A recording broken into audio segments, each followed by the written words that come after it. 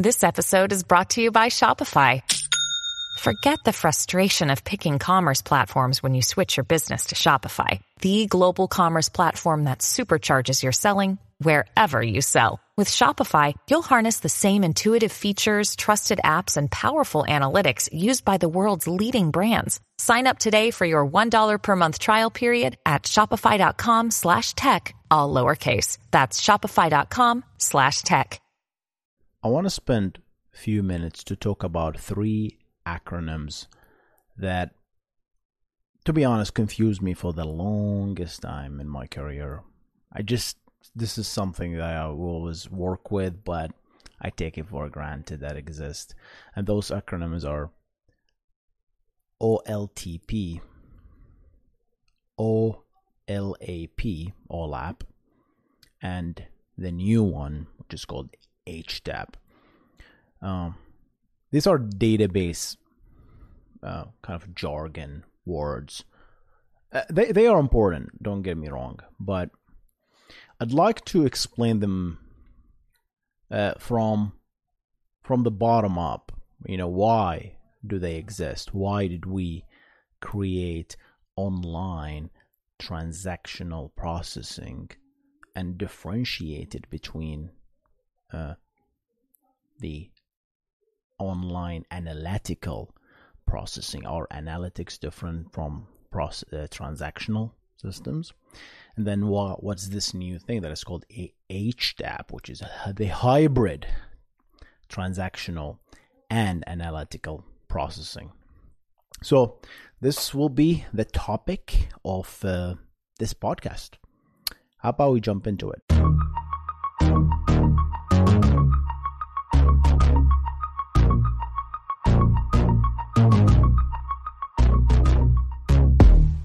Welcome to the Backend Engineering Show with your host, Hussein Nasser. This is the show where we discuss the art and the craft of building software and cover recent news on backend technologies. If you enjoy the show, make sure to subscribe to the YouTube channel and rate it on Spotify and Apple Podcast. With that said, let's get on the show.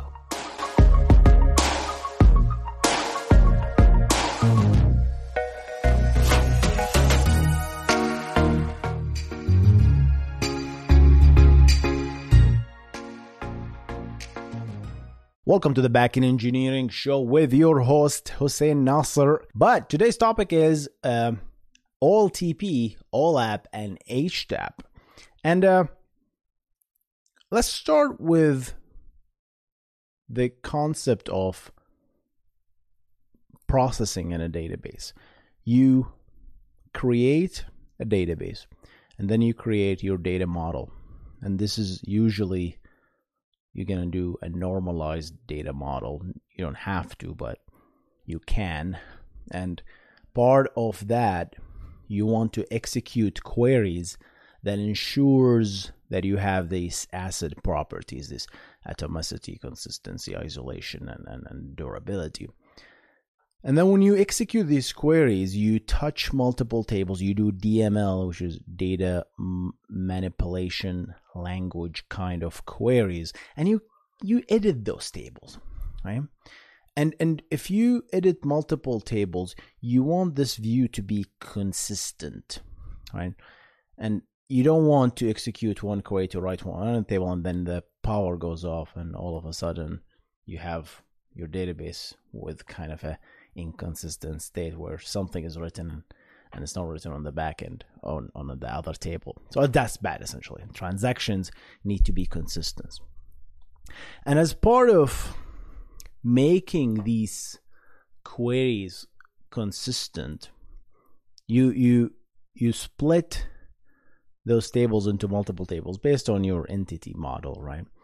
So you have an order table and a product table and a customer table and so on, and then you join accordingly based on the type of queries, and you start inserting stuff.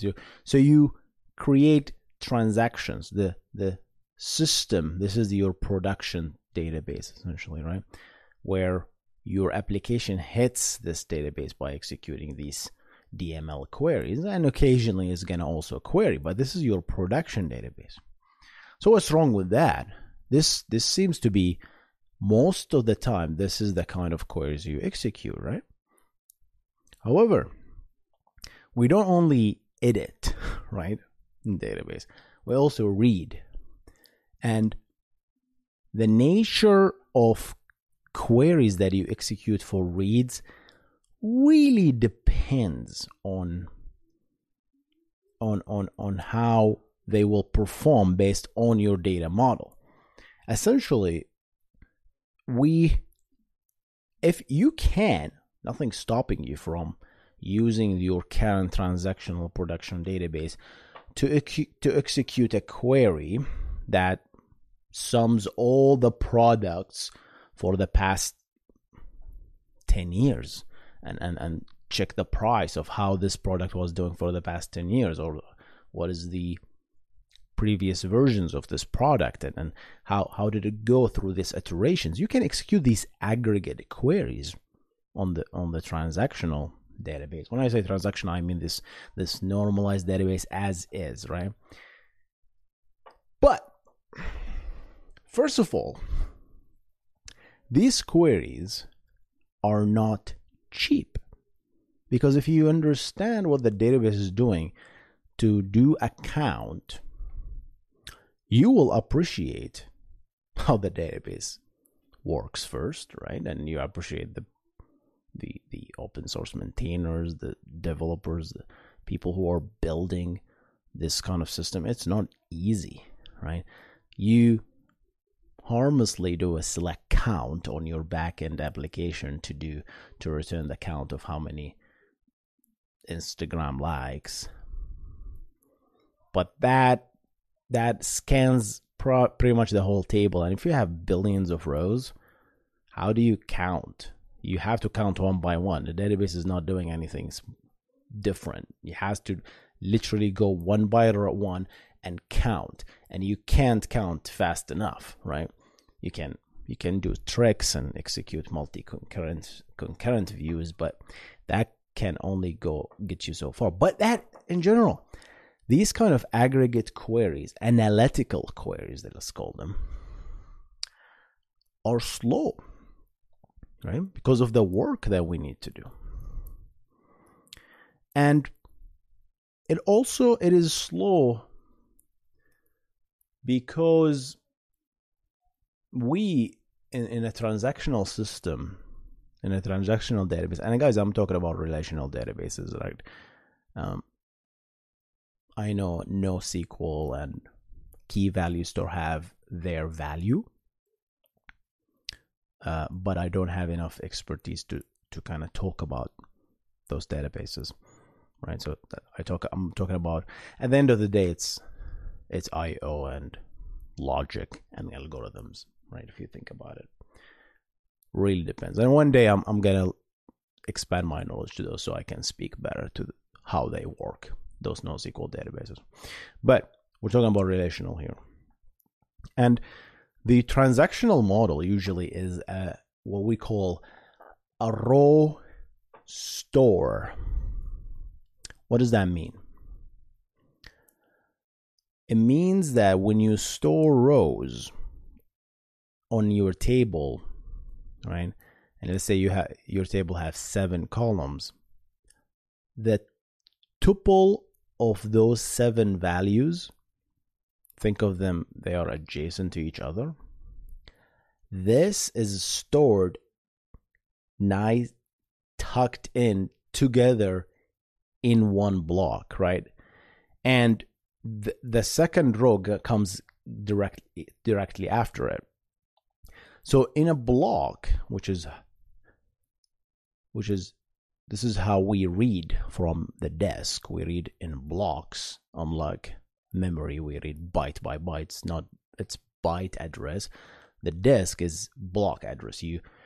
It's so expensive to go to the disk, so we always read by page in case of SSD and by block in case of mechanical drive. Right?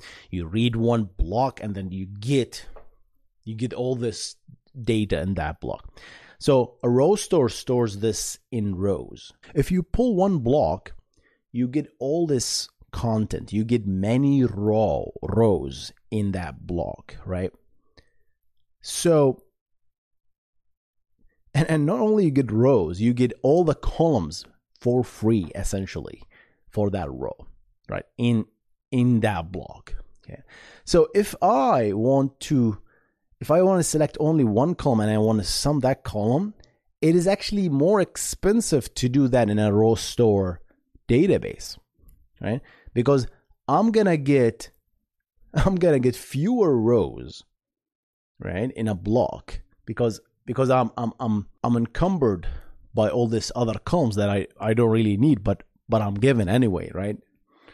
So that's why there's this other concept of a column store database where we store, and instead of storing a row with all the values, we store the column values column by column, right? So column 1 and all the values in all this table. So you, for free, when you read a block, right, that block will contain, and you know which field you want, that block will contain all the field values for that particular field. So you will get way more efficient in a column store if you want to do aggregate, like a count or sum or an average in a column store versus a row store, right? So I talked about that in another video. Check it out right here. Hopefully I pointed to the right location. So, however, row store is very performant when we want to write and when we want to do a transactions. Column store, not so much because of the way we need to traverse and build that hierarchy, right, of columns and blocks, right? So transactions are great for rows, but large expensive queries are great for column store. That is why when we understand how these expensive queries actually work, you really can't have one size fits all, right? You really need to think. And you might say, Hussein, I'm going to add indexes on my tables. I'm just going to add a bunch of indexes. Yeah, I can do this queries. Yeah, I'm doing all these kind of queries. I'm going to add indexes. Fine, right? It's definitely, you will need to add indexes, but indexes will only get you so much in a large data set. The more indexes you have on your transactional database, what will happen is when you insert and update and delete a row in a table, all these indexes need to get updated with the values that you just insert. So you need to touch all the B trees, in case that's the data structure that is used to build these indexes. You need to touch those. You need to update them. And that's not so bad. Don't take my word like this is the end of the world. Oh, I have 7 indexes, then it's the end of the world. My inserts are gonna be slow. Not necessarily. It really depends on the depth of the tree and other semantics as well. But at the end of the day, if you have so many indexes at a certain time, when we hit millions and millions and millions and billions of rows, you're going to start feeling that your inserts are slowing down because of the overhead of updating those indexes, correct? Right? And another side effect in certain databases as well is what we call write amplification. This might be more important in for certain customers than the performance of a single transaction itself, right? You want your transaction to be as fast as possible, but still, the side effect of write amplification resulting from excessive need of indexes, right, can be detrimental, can have a huge side effect, right? And it's it's a snowball effect. You're inserting a single row, but that single row in your application, or your application translate that single statement into many statements. Maybe you're updating multiple tables, and each table is really having so many indexes. So physically, the database has to go and update the pages for these B3 indexes, right, to insert the new values you just inserted.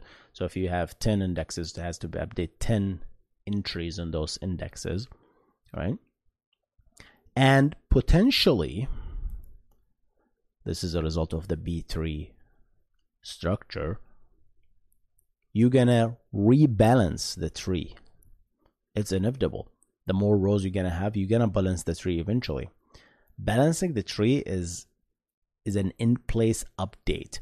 You're changing the root, right, page, and as a result, you have to obtain what we call in memory, the C++ lingo's mutexes, I believe, or C mutexes. You have to lock the memory in place so that nobody touches that. Because you want to perform in-place update to that.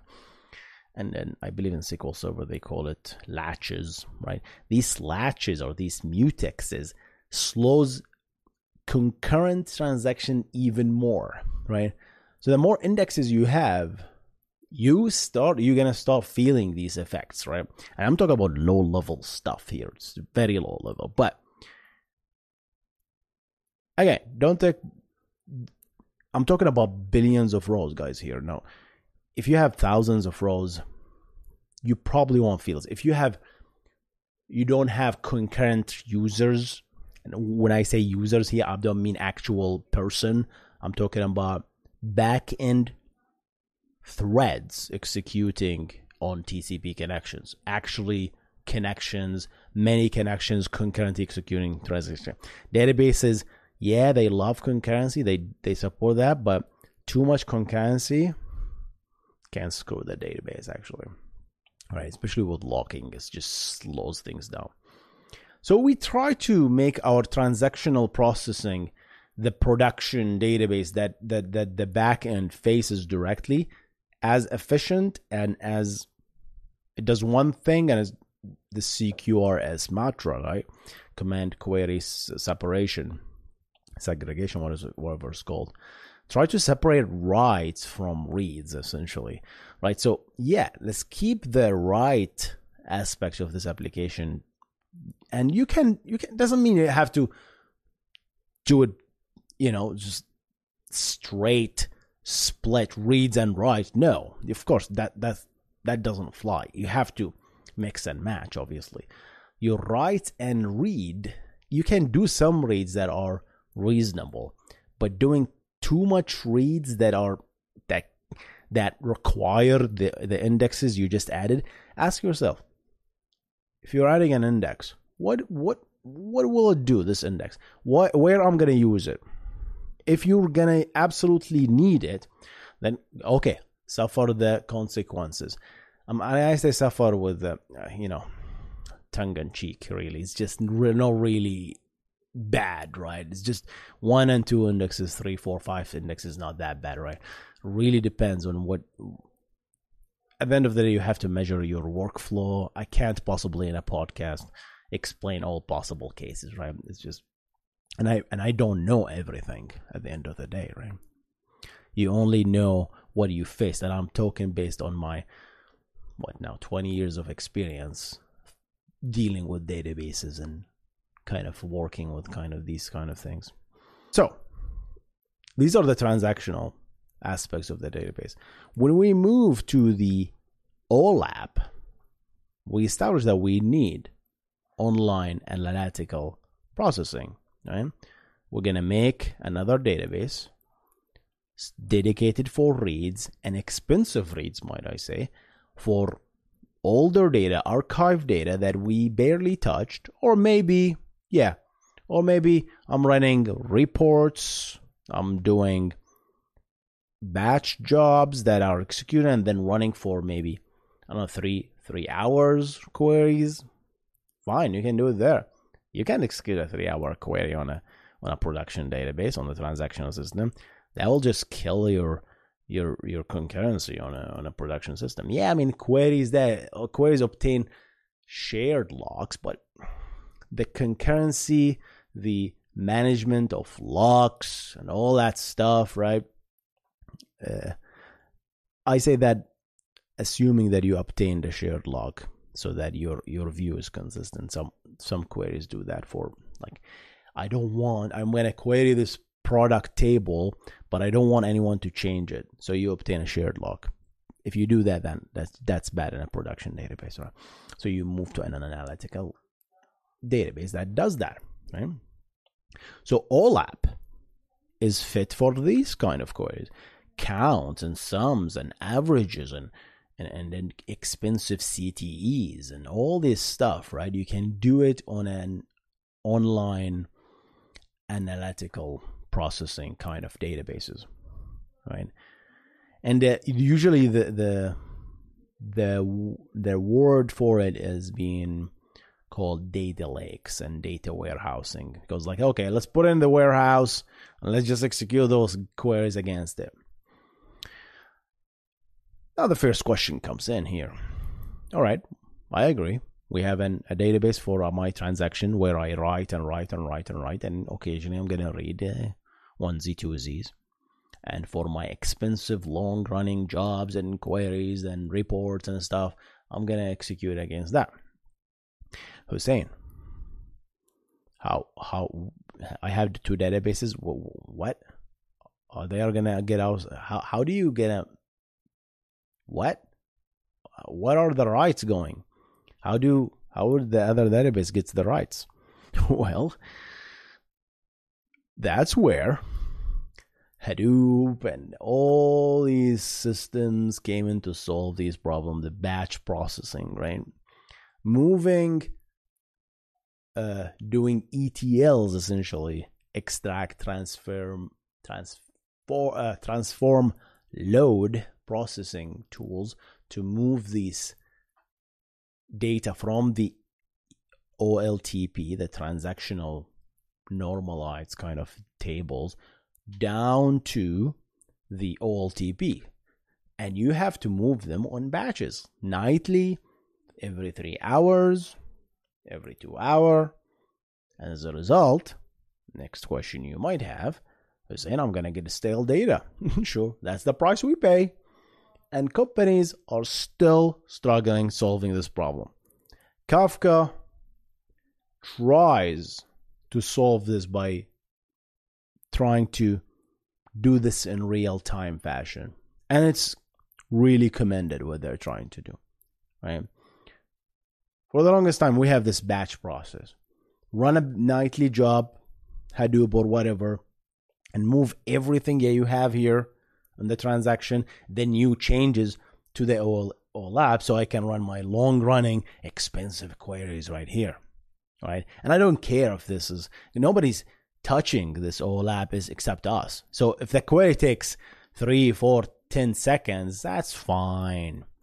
That is fine. I can host it even in a cheap HHD, what the hell is this? HDD hard disk, like spinning. You can definitely host it there.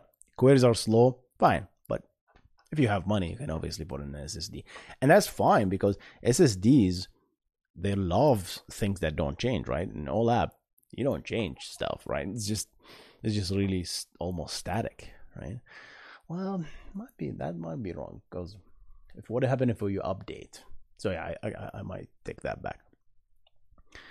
But essentially, that's what we used to do, batch.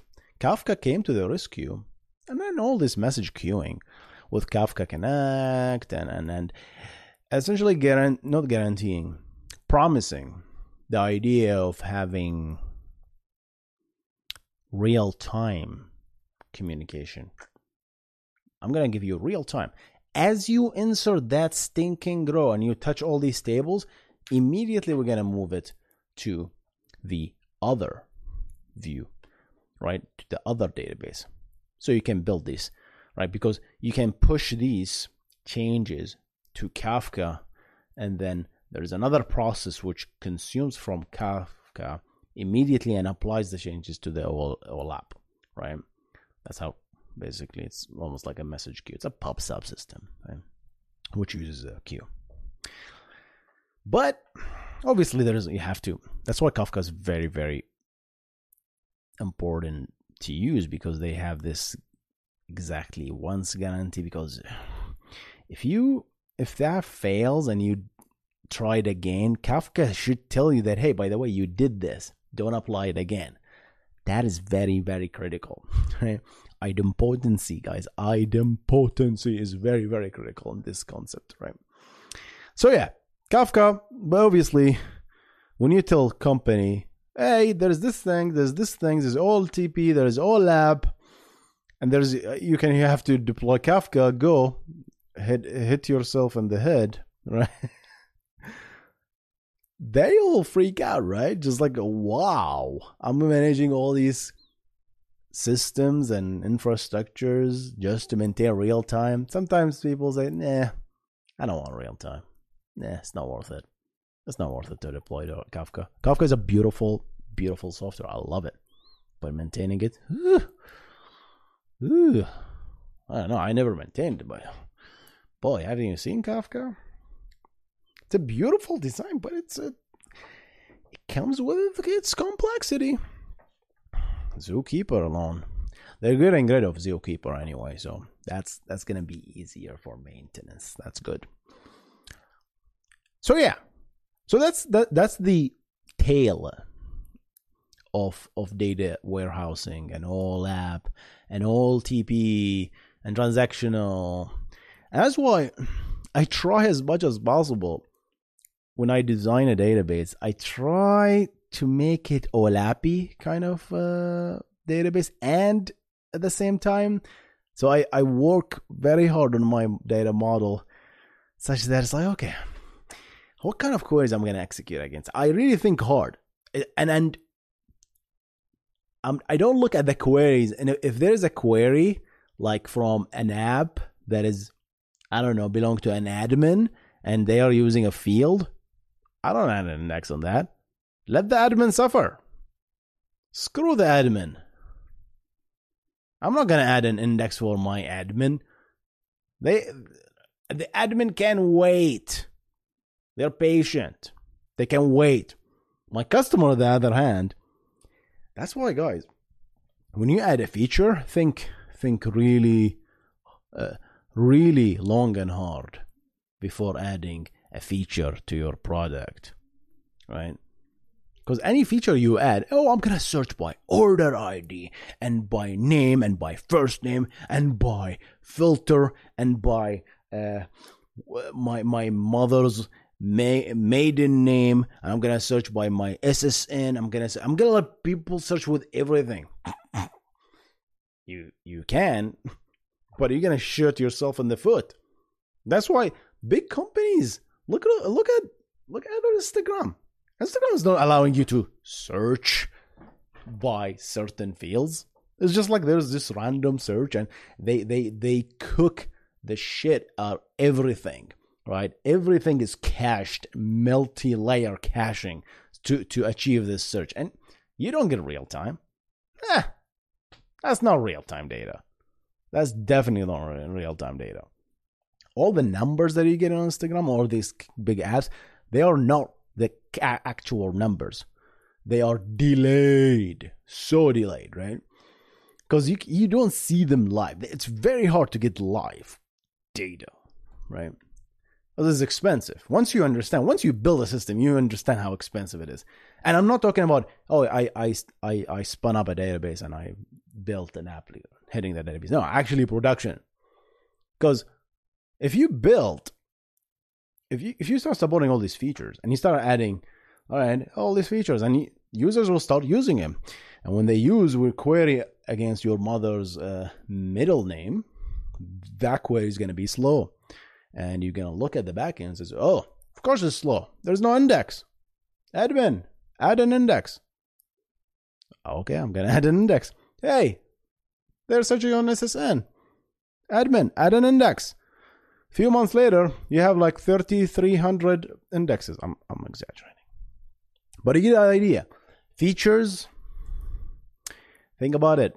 Yagni, you ain't gonna need it. If you're gonna need it, add it. Really think hard about the features you add. All right. Now, that being said, what I'm talking about here is the OLAP versus the OLTP, right? OLTP versus OLAP. And now there's a new thing that's called hybrid, which kind of does what Kafka, the Kafka solution, but it's like baked into the database. MariaDB came up with an HTAP solution. MariaDB is, by the way, if you don't know, it is a fork of MySQL.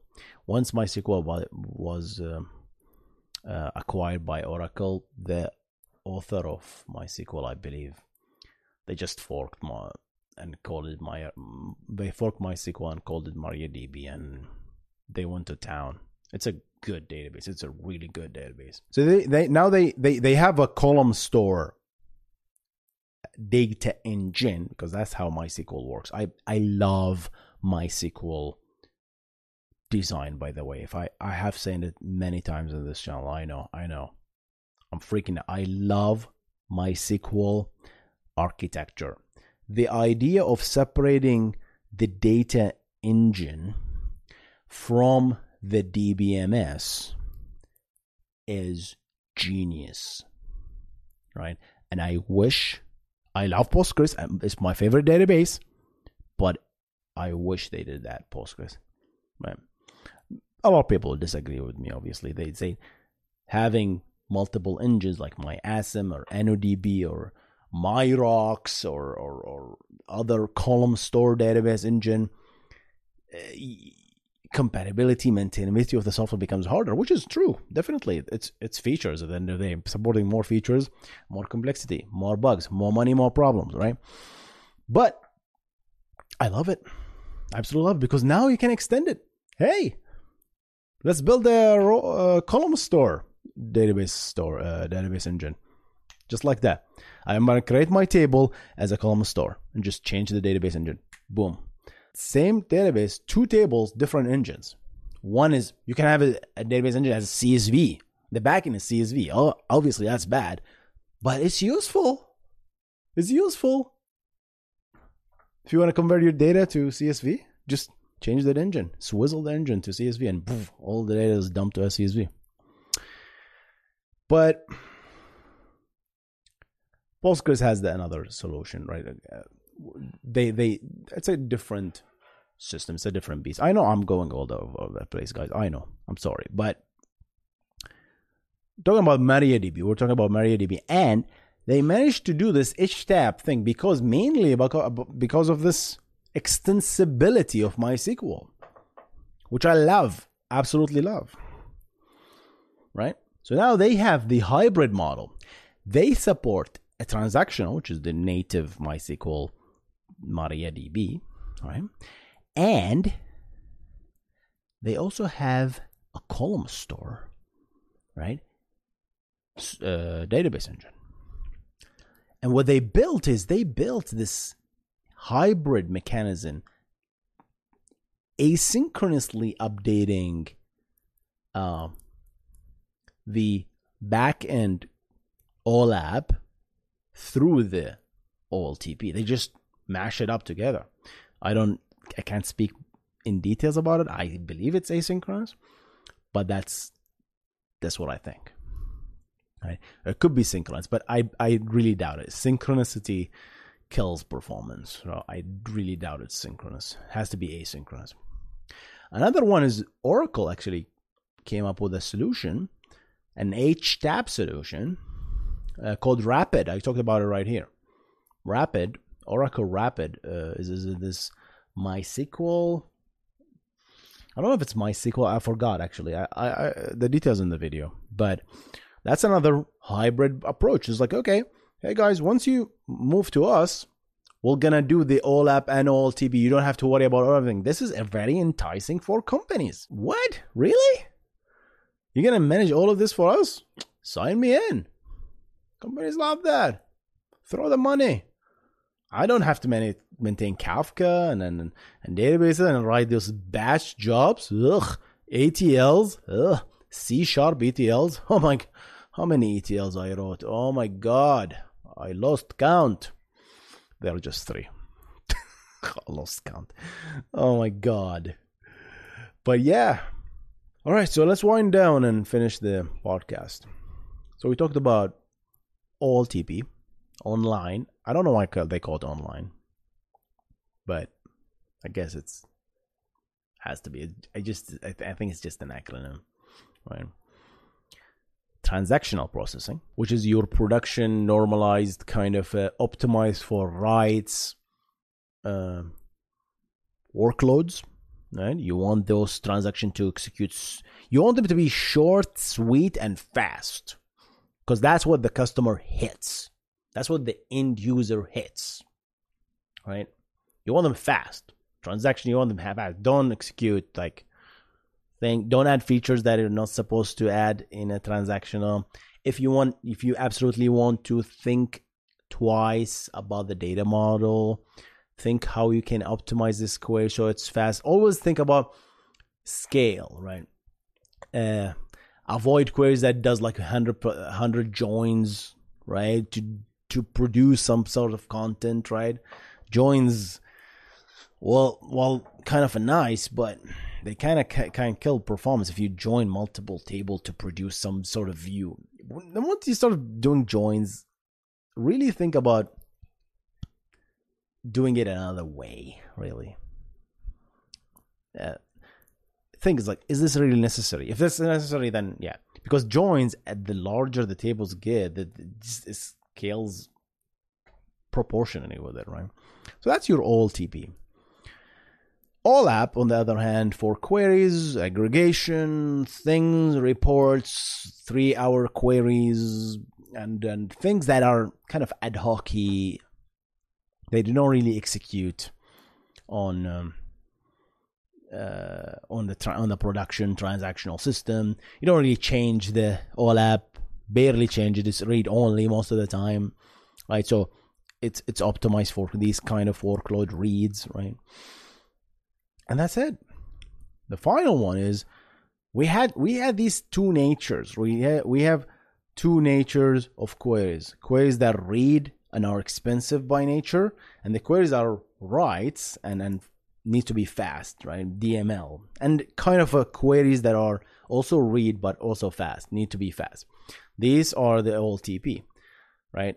And these, the long-running aggregates, count, average, needs to exist somewhere else. You can't put them on there. You can, but you're going to suffer. You're going to consume additional resources that these precious production transactional resources, instead of spent serving actual customers, you're querying and serving that long-running query, right? So we had to separate them. We had to produce the OLAP and the OLTP, and as a result, we created a gap, right? All of a sudden, we have delay in the data. We have eventual consistency. That's a fancy term for you. So to reach that consistency between the two databases, we need to update them, right? And to update them, we invented a whole suite. So people made so much money with these ETL tools, right? Moving data from the production, the transactional to, I keep saying production, that also a production database. The OLAP is a production, right? But it's a different kind of production. It's not the active production, if you will. It's a data warehouse where we, on the back end, we're just doing our own thing. Nobody's watching us, kind of a thing, under the horses, under the table, trading horses and stuff. But so there is this HTAP, the hybrid approach, which combines both two natively in the database itself, so that it can update that asynchronously. At least the rapid model, I'm pretty sure it's asynchronous. It's just the moment you insert, there's a job that picks up and then writes it. So there is a delay. There's still delay. You're not going to see immediately you'll write into whatever you wrote in the transactional system. You're not immediately going to see it in the OLAP system, right? It's going to take a little bit of a delay. I believe Rapid and HTAP, they give you the option if you want. And it's not really rocket science. They just make it synchronous, right? That insert, that commit only, that's probably a little bit harsh, but I'm just making stuff up right now, guys. So take it with a grain of salt.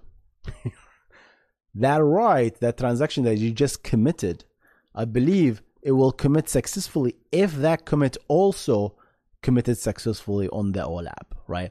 And only then it will return to the user, return successful, right?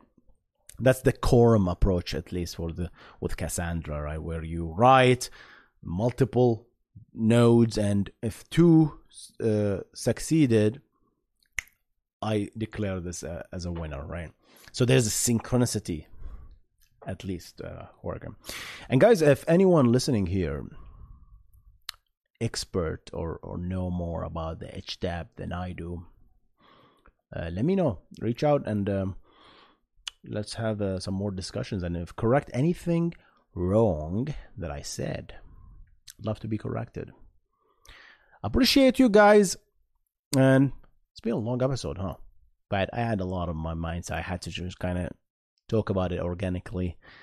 I know some of you don't like these kind of long videos, but I enjoy making them because it's very organic, and it's I'm in California, so that was a terrible joke. All right, and I love just talking whatever in my head. I just really I without scripting or anything like that. I had literally started this video with 3 bullet points: OLTP, OLAP, and then HTAP. That's it, right? I don't even have them written here. It's just right there. And I started and I made around what? Are we in an hour already? I think we made an hour video out of it, an hour podcast. I enjoy this kind of content, free form. You see my thoughts, right? And I talk about many things. I can't possibly make a 60-second video talking about these kind of details, right? We have to kind of explore, and you walk with me through all of this thing. And I call myself out all the time when I miss something out, or when I reach a dead end. So, okay, this doesn't make any sense. And I say that, oh, this doesn't make any sense. I don't know, right? And guys, if you like this content, make sure to check the podcast out, rate it, share it with your friends, like this video, subscribe, all that good stuff. And I'm going to see you on the next one, guys. Stay awesome. Goodbye.